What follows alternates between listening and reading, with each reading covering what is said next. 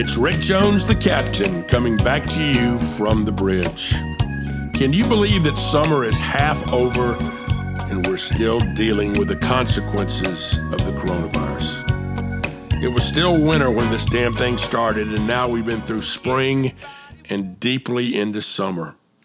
We've talked a lot about how organizations have had to pivot during this pandemic, and my guest angler today, Anna Slive Harwood, will discuss how her charity, the Mike Slive Foundation, has adapted to the virus. We'll have another point of view from the soapbox and another great place to eat on the road with Rick when we actually can get back out there to travel and eat out, even though I worry that many of my favorite places to eat may not have survived the virus. One of my favorite places that I have profiled last season from the bridge, Justine's Kitchen here in Charleston, has closed for good. The virus did their business in. We'll just have to wait and see about other places. I recently saw an interview with Danny Myers, the famous restaurateur from New York, on CBS Sunday Morning, and he talked about how important the restaurant industry is to our country and to the economic vitality of our country. And he said something I found interesting. He said more people work in restaurants than work in the automotive industry and the airline industries combined. There are over 680,000 restaurants in America, and many people believe that as many as 70% of them may not survive the pandemic. It's really, really a shame. That industry is really, really suffering. And our industry, the sponsorship event marketing industry, continues to suffer too. I know so many great people who work in sports and entertainment who've been either laid off or furloughed.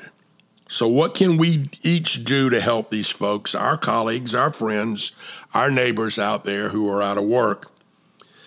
I've been talking a lot about John Maxwell on this podcast. Recently, in fact, on July the 4th, his father, Dr. Melvin Maxwell, passed away at age 98. John says his dad taught him many things, but here's one of my favorites. Dr. Maxwell said this about encouragement. Encouragement is the oxygen of the soul. How do you tell if someone needs to be encouraged? Well, they're breathing. So the first thing we can do is try to encourage people. Be there to listen to them, to reassure them, to plan with them. You've heard me talk a lot about giving back and our new agency tagline developed by one of our executives, Paul Ogletree. When we get back together, let's give back together. The first give is the gift of time. Find time to reach out to someone in our industry who has lost their job and be an encourager. Secondly, and not to toot my own horn, but we're trying to help salespeople who have lost jobs. Several months ago, I posted a post on LinkedIn that said, hey, if you're out of work and you can sell, I've got some stuff and we can work out a deal. And I'm now currently working with 21 different individuals who are trying to help us sell, and we're going to give them significant amounts, in fact, the lion's share of the commissions that we make if they can push something across the finish line. So if you're out there today and you're unemployed, you can reach out to me and let's talk about ways we might be able to help each other. Just send me an email. My email is rick@fishbaitmarketing.com. That's rick@fishbaitmarketing.com, and we'll get back together. Hey, if you have a job today, be thankful. And since you have a job, appreciate it and do the very best you can each and every day. But please find time to help someone else out there who is not so fortunate. Because remember, you meet the same folks on the way up as you do on the way down. I'm going to ask from the soapbox today a simple question. Can we save college sports? We've all seen how schools have responded to their own financial crisis by cutting sports. It both saddens me and alarms me. I'm very saddened for the young people that have worked so hard and trained for so many years only to have the rug pulled out from under them. But I'm alarmed because it seems we could have tried other things first, like a GoFundMe for a specific sport. You may have seen where Bowling Green announced that they were dropping baseball, but a week later, a bunch of fans had gotten together and raised the money to bring it back. Maybe some other schools did that, and I don't know about it, but I haven't seen many. I'm trying to find some corporate sponsors to join me in a movement to scale a GoFundMe campaign to bring back as many sports as we can. Let me know if you want to join the movement, because I do believe we can save these sports. And that's my view from the soapbox.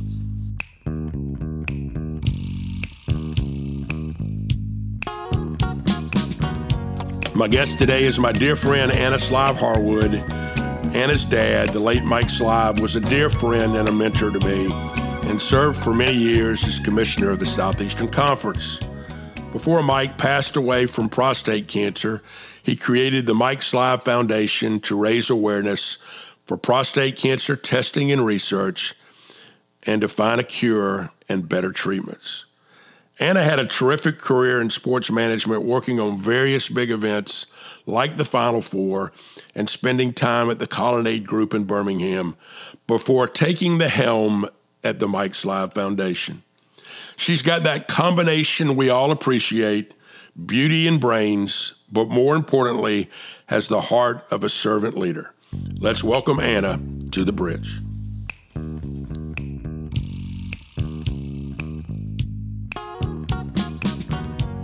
Good morning, Anna. Good morning, Rick. How are you? I'm very good. Thanks for being with me today. I want to start, when you're an only child of what I call a legendary figure, how did you start, coming out of college? How did you start kind of, forging your own path? Well, it's an interesting question because I came out of college, as most young people are, headstrong. I thought I had all the answers and knew everything and had wanted to have absolutely nothing to do with my father's career in college sports.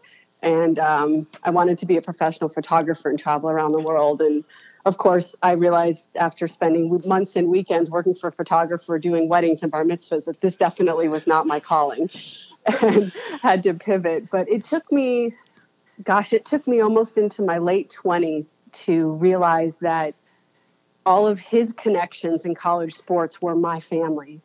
And those were the people that I knew and the people that I respected. And as I got older, of course, I believed my father got a lot wiser.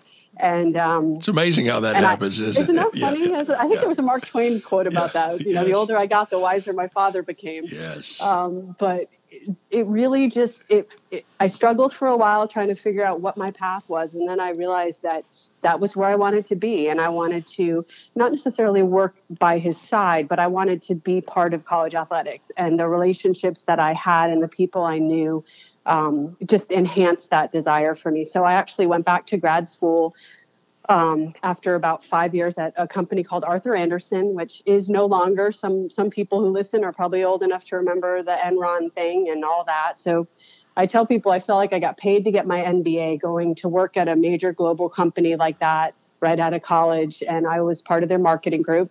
I had no idea how to do an audit. I was not a financial person, but it was an incredible experience. And then after that, I went to grad school and got a job at Georgia Tech. And I started at the very bottom in the athletic department, just like everybody else, and just sort of found my way.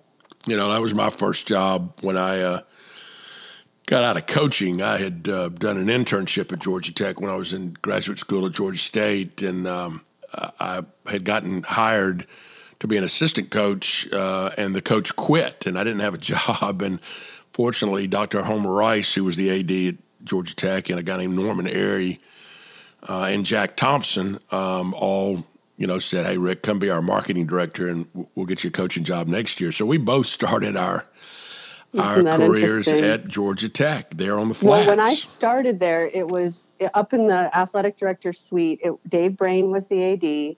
You had Bobby, oh God, and I'm blanking on his last name. He had pulled out of retirement, Bobby and Paul Griffin.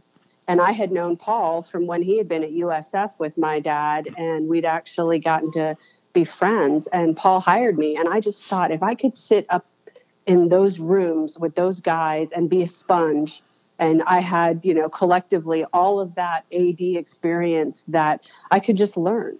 And then, one day I got a call that completely changed my life from a dear friend of mine named Khalil Johnson, who at that time ran the Georgia World Congress Center. And I'll never forget it. I was sitting at my little desk in a little corner, and he called me, said, do you have any interest in being the head of the local organizing committee for the men's Final Four? And I mean, again, it's one of those moments where I instantly said, I think I said, let me think about it for about a minute, but I knew what the answer was. And I remember I called my dear friend, Judy Rose, who has been one of my mentors my whole life. She just recently retired from being the longtime AD at UNC Charlotte. And Judy was the first woman on the men's basketball selection committee. And I called her and I said, they're offering me this gig. And what do you think? And she said, you got to do it.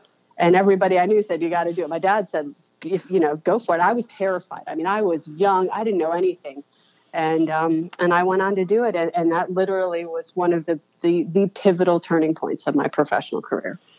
Well, I think one of the things you realized is that a whole lot of your knowledge and relationships that you had paid off, because that is a very complex. People think it's easy to put on a Final Four. Oh, no. Man. No. There's so many moving parts. Yeah. And I was so young, when I look back now, and I was so young, and I had no idea what I was doing. But the thing that my dad used to always say to me whenever I was evaluating any opportunity in life, but mostly professional, he'd say, Anna, are you set up to succeed? And I always thought about that because I was surrounded by an incredible group of people. And I remember meeting who was then my board president, a gentleman named William Pate. And William had been the head marketing officer at what was then Bell South. William now runs the Atlanta Convention and Visitors Bureau. And I had lunch with William, and he said, listen, I don't want to get in the weeds. I'm not going to get in your way. You're an operational person. You're organized. Do your thing. But I'm here if you need me. And he was true to his word, and we worked so well together. And I had Khalil, and I had Carl Atkins, and I had this incredible group of people that just had my back and made that possible. And I think that was one of the great life lessons for me too. Was it allowed me to go, you know what? This isn't a solo journey. This is something that whenever you do anything great, it takes a team of people. Well, it's interesting. Right after that thing, I think that's the point where I tried to hire you, and then as the song goes, you turned around and fell in love, and and went. And I wasn't moving, right? That's right, exactly. And so you went to Birmingham, and you went to work at the Colonnade Group at that point. Talk a little bit about that experience. Yeah, well, actually, I went to work at IMG College first. Okay. And Tom Stoltz. That's right. I forgot Tom about that. hired me. Yep. And I worked with Tom and a gentleman named Lawton Logan who was there, and Kim Ramsey. And the crazy thing about that story is I was in Atlanta, and I said, Tom, I don't want to move. I'll travel a little bit, but I'm down here, and this is where I need to be near my family. And, as you said, fell in love, and the rest was history. But Tom said, yeah, no problem. So it was Host Communications when he hired me. And I knew Jim Host. I grew up with his daughter. I was so excited to be part of this small family-run business. And 3 months after he hired me, the announcement came out that we were acquired by IMG College. And Tom, true to his heart, could not tell me at that time because it was a legal issue. So I ended up back in big corporate America, and not exactly what I had thought, but I loved working with Tom. And again, it was a great learning opportunity. And then again, another one of those pivotal moments I'll never forget. I think we were out in Phoenix. It must have been at a bowl game. And Robbie Robertson, who is the founder and owner, CEO of Colonnade Group, which is based here in Birmingham, called me, said, let's meet while we're out there. And I thought, okay, maybe he wants to do some sort of deal with IMG College and just wants to help me out. And he offered me a job right on the spot. And he said, I think you can be a great asset. And at that time, it was very appealing to me because for personal reasons, we were trying to start a family, and I was on the road all the time with IMG College. And it was, again, just one of those life moments where I had to stop and go, okay, if we're going to do this, I need to have a job and a life that's going to allow me the flexibility to do that, because, it's a very challenging thing as a woman, whether you're an athletic director or you're working in an athletic department or you're in one of the companies like yours and like Colonnade that is sort of a key supporter of a college athletic department. Women don't get a timeout. We don't get to take a sabbatical. You have to find a way to balance it all. And I needed that. And that was one of the things that Robbie offered. And so I ended up heading over there as a vice president. And I was at Colonnade for just about 5 years, a little over 5 years. And then you came back to run your dad's foundation. Let's talk about your dad a minute. He was he was a great mentor to me, but it's a long line. I mean, he was a mentor to so many people.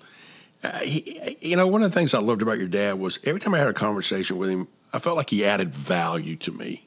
I mean, he had the unique ability. And I think the only other guy I've ever seen that had the same kind of ability maybe was Bill Clinton, to make you feel like you were the only important person in that moment. Does that make sense? You know what I'm saying? I mean, yeah. I know a lot of people that, we've all been to parties where you're having a conversation and everybody's looking around like, who can I talk to that's better than this guy? Exactly. But I never felt that from your dad. I always felt like in the moment, he was in the moment.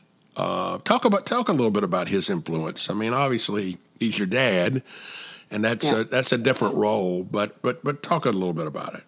Well, I mean, he truly was my best friend. I mean, we were two peas in a pod in terms of the way we thought, the way we traveled, the way we did everything. And I didn't meet the love of my life until a little bit later. So in my 20s, my dad and I took some trips together. We ended up taking 5 international trips together. And the first one, I was still working at Arthur Andersen at the time. We went to Paris, just the two of us, for 10 days. And I remember saying to my mom before I went on the trip, I don't think I've ever spent 10 whole days with my dad. Because, when I was a kid, he was gone. He was working. I mean, he was trying to grow and build the career. I mean, people don't know about the early years as much as they know him as being the commissioner of the SEC. But I mean, I didn't go to the same school twice in 2 years in a row from kindergarten to 6th grade because he moved us all the time, because he was finding his path and doing his thing. So I really didn't get to know him until I was in my 20s. And we then just built this unbelievable relationship, and we were incredibly close. And I think the thing that I loved about him was, to your point, I mean, he could be a tough guy. And I'm sure there's stories that athletic directors and people tell you about negotiating and sitting in the room with him. And he could be tough. But to your point, he was so human. And he had this kindness about him. And he didn't just remember your name. He remembered your wife's name and your child's name. And, and he loved people, and he loved getting to know them. And there wasn't this pretense of like, oh, I'm up here, I'm the commissioner and you work for me. It was like, hey, come in here, sit down. How was your weekend? How's your wife? What's going on with the kids? And he connected with people, and he always called the SEC a family, and everyone that he worked for there felt that way. And he had this way about him that people just loved to talk to him. Well, I remember having a conversation with him one day about, I said that there was some criticism about academics in the Southeastern Conference. And I said, Mike, your universities, many of them are land-grant universities, and their job is to service poor people in their states. We got to quit apologizing for that. I mean, you have a diverse set of universities that all have different. And he said, you're absolutely right. A university has to serve a wide range of constituencies. And but what I liked about conversations with him, they were always really intellectual, B, thought-provoking, and always had a level of depth. We kind of live in this soundbite, superficial world right now. He wasn't that way. maybe that was maybe I mean his training, but also being a lawyer. I think he turned the Rubik's Cube over to every side, and he was willing to listen to somebody have a differing opinion, which is scary today. Nobody will do that. Yeah, I was about to say, think about that. The word "listen" in this day and age is the one thing that I think everybody is realizing we don't do very well. And, having a real conversation without a device in front of you, without any other things going on, is part of what he was incredibly good at. And he was a very intellectual person. He was an avid reader. He didn't have a lot of other hobbies. He didn't play a lot of golf. He didn't play golf at all. He didn't do other things.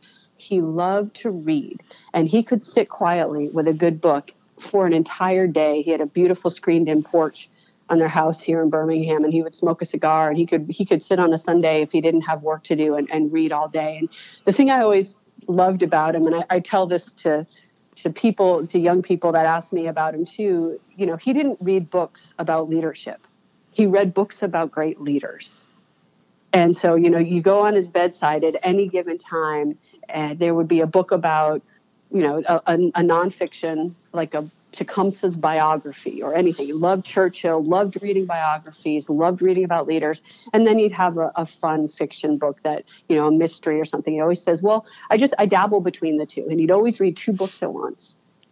And I think reading is something that absolutely changes you. He came from nothing.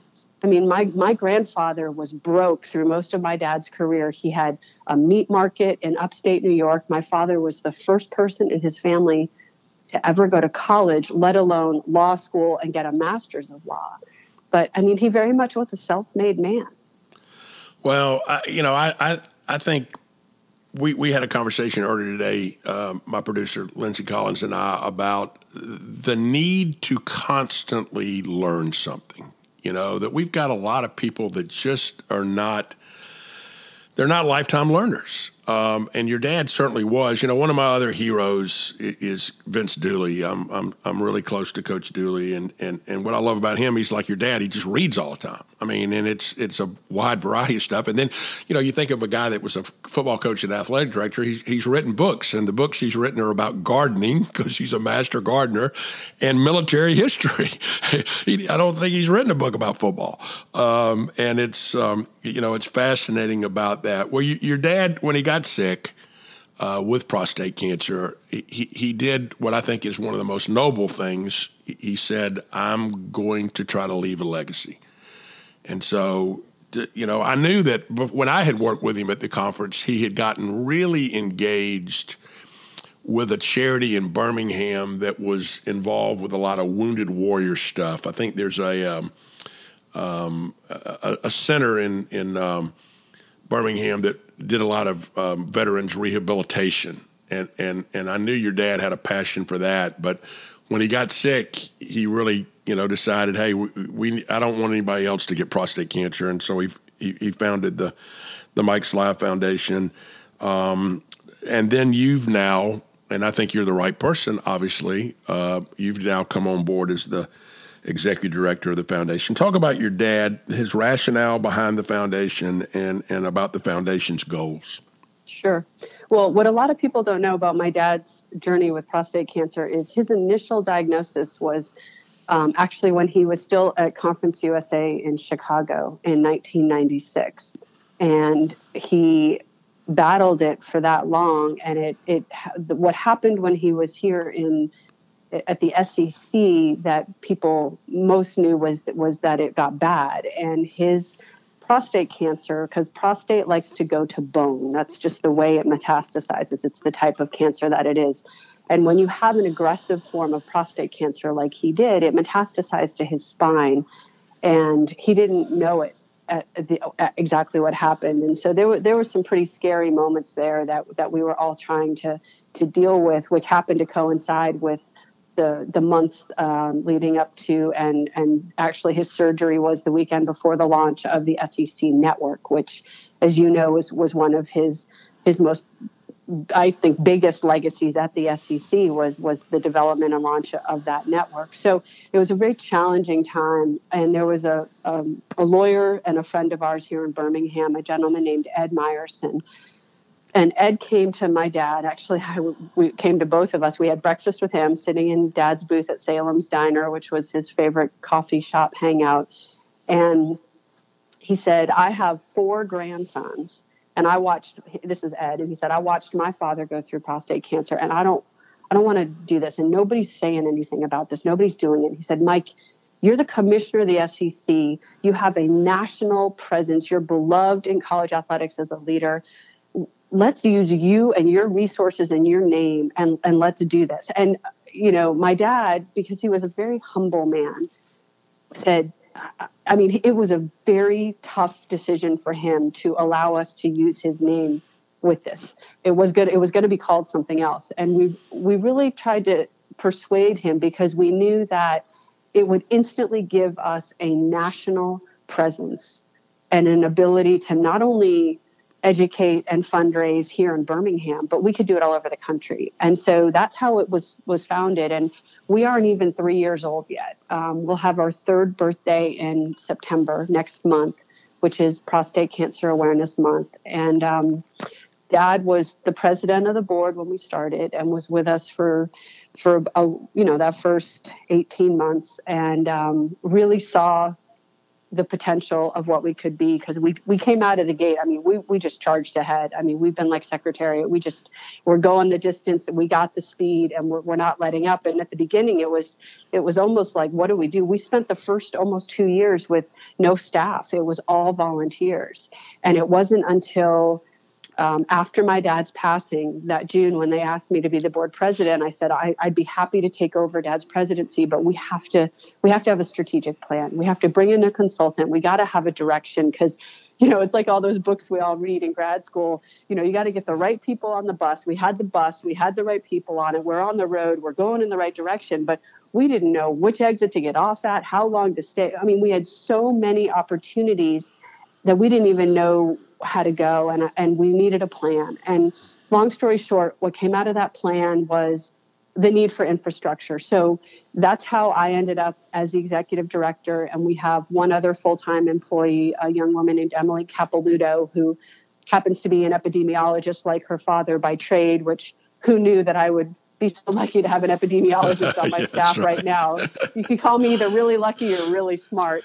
But it's I've only been in this role full time since August, so it's just a year this month, since last August. But it's been an incredible journey. It's been hard, because every single day, whether I like it or not, I have to embrace my dad and think about him. But it's also been wonderful, because every single day I have to embrace my dad and think about him, and he's in my head with sayings and things of wisdom, and he's in my heart. And I'm sitting here in my home office right now, and there's pictures of him and I on my desk from our various trips. And so it's an incredible way for us to keep his memory alive on a daily basis, as well as do some good. Well, let's talk about doing some good. Number one, I had a chance to, as I talked to you last week, I had a chance to spend some time on the phone with Tubby Smith.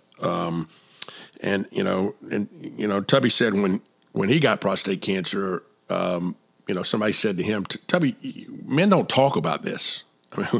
You need to tell people you have this, because then other people will say, whoa. And Tubby said, then I found out that my best friend from high school had it, and he hadn't even called me. And he said, I hadn't called him. He hadn't called me. Men don't talk about it. Women have done a great job of talking about breast cancer. We haven't clearly cured it, and it's tragic that people still die of breast cancer. But we've turned October pink, and we've made, I think, great strides. But prostate cancer has been almost like silent. Nobody talked about it, and nobody did anything about it until now. And so you're trying to turn September blue and trying to raise awareness. And a lot of it is just getting guys to realize just go get tested. Go get a blood test, go do the examination, and they don't do it. It's true. I tell people all the time, I feel like prostate cancer is where breast cancer was 25, 35 years ago. We didn't always have this very open, honest conversation about breast cancer like we do now. But when you have strong, beautiful women like Angelina Jolie going public with her story and being on the cover of People magazine, it's this environment where, and women are different than men, and I recognize that, but it's an environment where it's actually become popular to be able to be that strong person who has come forward with their story. And we need it to become popular for men. And it's just as challenging for women. I mean, it's if you, God forbid, if you have to have your breasts removed, do you feel like less of a woman? I don't know personally, but I've heard stories. And I get for men that there's a machoism and there's a, hey, we're dealing with some things down here. I don't want to talk about this. This is my manhood. I can't go public with this. But if we can use college sports and influencers like Tubby Smith and other coaches and media and celebrities that have battled this, and when they come forward and say, guys, this isn't, to your point, it's not that big a deal, because if you get tested early and you catch it early, it is 100% treatable. My father used to always say, if you actually have symptoms of prostate cancer, it's too late. And it's hard to get men to go to see a doctor when nothing hurts, when they feel fine. But if we can change their thinking and we can have these conversations and we can offer easy testing opportunities like what we had been doing before COVID, we were offering mass testing at basketball games. And we tested hundreds of guys. Come up 5 minutes, draw your blood, boom, you're done. And we have incredible support from great coaches like Bruce Pearl, who said, I'm not only going to be part of this, I'm going to get tested, and I want you to videotape it, and I want you to use me as the guy to make sure that other people go get checked. And he did it. And it's stories like that will help men realize that it's something that, just like women get their checks every year, they have to get checked every year. And African-American men are 1.6 times more likely to get prostate cancer and twice as likely to die from it. And that's something that, your friend Tubby knows well, because with his platform, he has got to get that message out, because there's a lot of reasons why men don't want to get checked. Some are personal, some are societal, but we need to start moving the needle in the other direction. Well, it's interesting. So you get the job last August, and you write a strategic plan, and then what's that old? And then we throw it out the window. Yeah. What's that old Yiddish term? Man plans and God laughs. That's right. And so right in the middle of this, boom, here comes COVID-19, and you have to pivot. So let's talk about how you pivoted. Let's just say I've started to write everything in pencil. I've stolen all my daughter's pencils. I don't write in pen anymore. That's too good. I love that. I'm going to steal that. That's a great line. I love that. We got very lucky in terms of our scheduling and the hit of COVID, only in that we were not in the middle of something. I heard a lot of stories about organizations that were having events in March and April, and they didn't pivot. They pirouetted and they were flying. We had a moment to stop and think, okay, what do we need to do? And so there's sort of short-term and long-term. Short-term, we had a 5K race that we did locally called the I'm With Mike 5K that happened in every Father's Day weekend.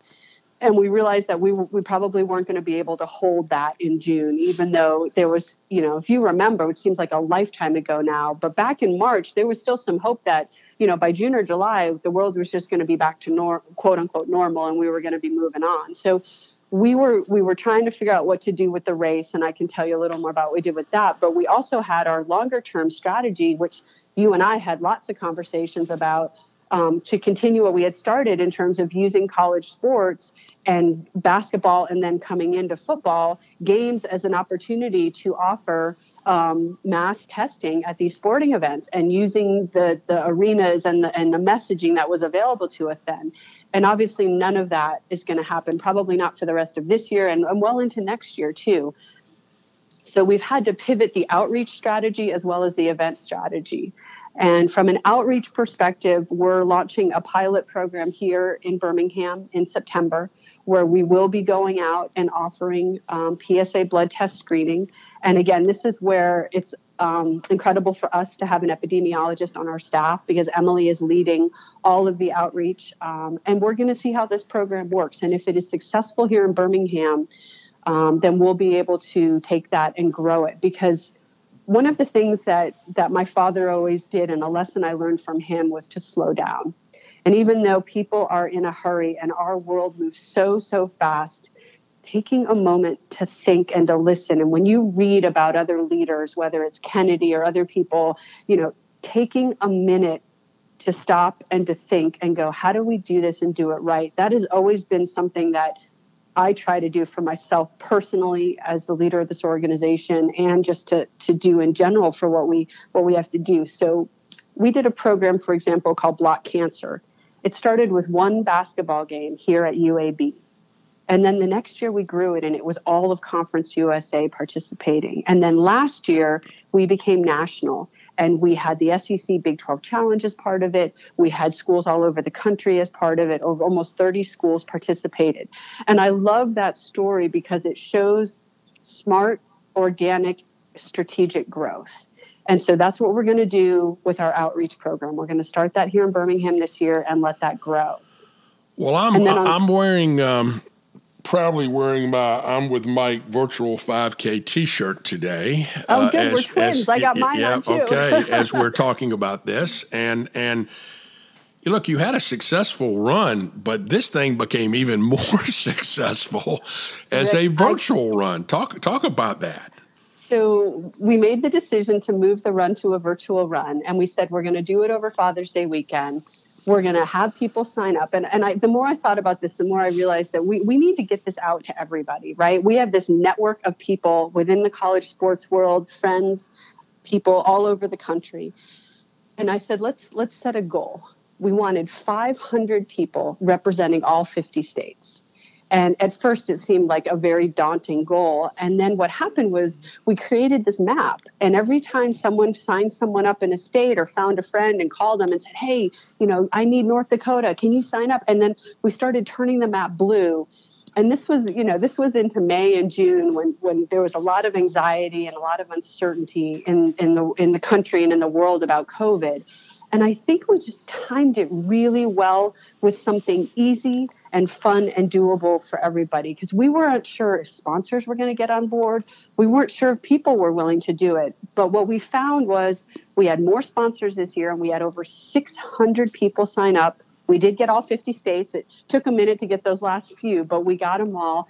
And people loved it. And they went for their walk with their family or their run with a friend, and they posted pictures. And we just said, do it anytime over Father's Day weekend. We tried to make it as easy as possible. We shipped people their shirts right to their home, tried to get some messaging out there about prostate cancer, and the response was phenomenal. And I don't know if we ever want to. I was going to say, you don't have to close any streets. You don't. Exactly. You don't have to get porta potties. You don't have to do anything. It's a lot less expense on the foundation side, and it's more visibility. Yeah, much more impact. It was much more of that peer-to-peer marketing model that everybody talks about in the fundraising world that I'm just learning about. Because again, I'm learning in this role every single day. I don't have nonprofit experience coming into it. But what I know is that when you have a powerful message and you have a story and you have someone like my dad with his legacy of kindness and leadership surrounding it, we have all the right ingredients to continue to grow this thing, and people respond in kind.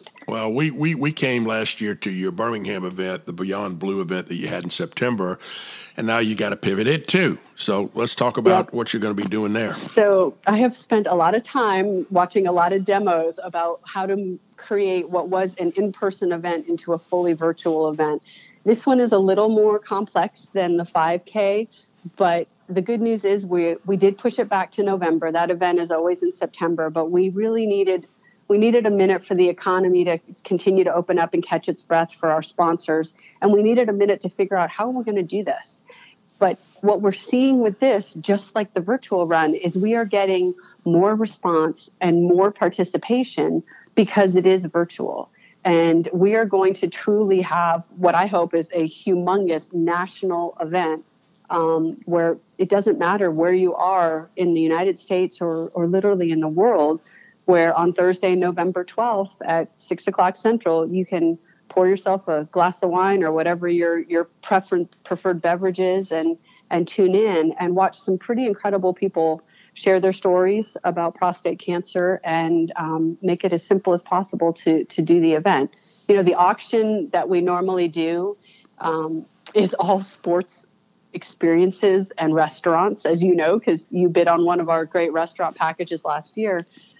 But, that also has to change. Everything has to change, because it's hard to go out to a restaurant here who's struggling to keep paying their staff and ask them to donate something right now. Well, I think two things. One, the fact that the apple doesn't fall far from the tree. And one of the great skills your dad had was the ability to listen. The fact that you didn't come from the not-for-profit world, you've listened. You haven't had preconceived notions that a lot of people have said, no, we've always done it this way, we always got to do it this way, and you've been able to change. But the other thing is, I like the idea of the pencil. You realize even in this event, you're going to find as you plan it, something you thought might work doesn't work as well. Something you didn't even think about may work even better, and the ability to be adaptable. And I think that's going to be essential for charities to going forward, especially, like you said, when people are unemployed and dollars are tight. Yep. But we still got to find a cure for this disease. That's right. Yeah. So, and the response we saw on the 5K was, it was a $30 registration fee, and we sent people a T-shirt with that. And the response was incredible, because not only did people pay the $30, they donated on top of that. Yeah. Just because the screen was there. And what I've realized through this whole process, because I go through this personally as well, in a world that we live in right now, where we don't have we never have really control, but when, there's so much anxiety. Is my kid going back to school? Am I going to have a job? Can I actually go out to eat? Is my mom okay? All these things that is universal, that we're all feeling with this underlying anxiety caused by COVID, is I can control where my dollar goes. And the feeling that I get to donate to something that I believe in is a good feeling. And we all need that right now. And so my goal with this event is that we make it as simple and engaging, user-friendly on the viewer side, but also compelling in that you're going to walk away. I don't care if someone can only donate $5. That $5 is just as important as the guy who can donate $5,000. And I think that's what people need to tap into. Is I'm not saying this is a big event, you have to pay all this money to get there. This is for everybody. And you know what? Even if you can't donate, you can still be part of the event. It's a free event. We just ask that people register. So, there's a lot of different decisions we can make, but you're right. Everything I'm doing is written in pencil, and we're learning every day. Well, let's close with this. How can people learn more about the Mike Slive Foundation and the Beyond Blue event? The easiest way would be for people to go to our website. It's MikeSliveFoundation.org. And under programs, there's a program tab. You'll see a Beyond Blue one, and there's an entire page there that lists all about the event. Our two great co-hosts are going to be Laura Rutledge from the SEC Network and Mike Tirico from NBC Sports. And we're going to have some other pretty big names, none of which I can reveal at this time, but they can do that. And then we also are really trying to grow our social media presence. And we're just at Mike Slive FDN for Twitter, Facebook, and Instagram. And we do post a lot on there, and that would be a really easy way for someone to get involved as well. Well, you're doing great work. Your dad was always proud of you. I know he's where he is today. He's even more proud. This is going to be a great legacy. The real legacy is this. You had told me a story before about doing one of the screenings, and a guy had a ridiculously high PSA that you probably saved his life, and we're never going to know how many lives get changed because somebody got tested, and they got tested because y'all facilitated that, and that's a great legacy. It's a legacy we will never, like I said, we may never know. But I know there are going to be a lot of stories with that going forward. Listen, I really appreciate you being with us today from the bridge. Oh, it was my pleasure. Thanks, Rick.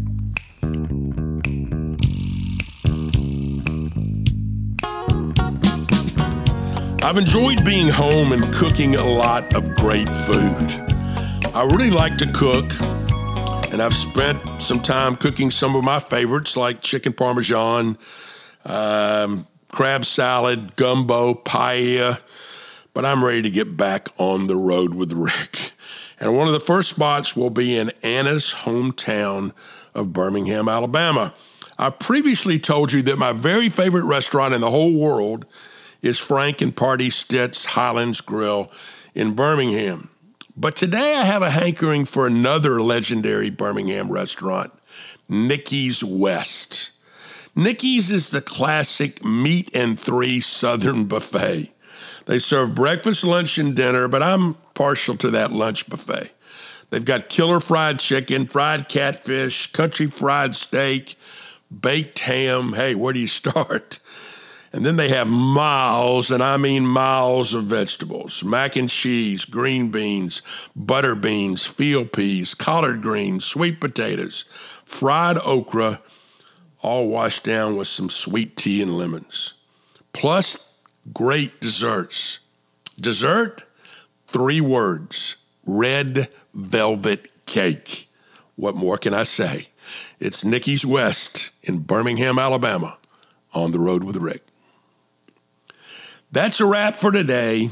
Lots of fun talking with Anna, and I appreciate all the work she's doing for the Mike's Live Foundation. We'll catch up with you next week from the bridge.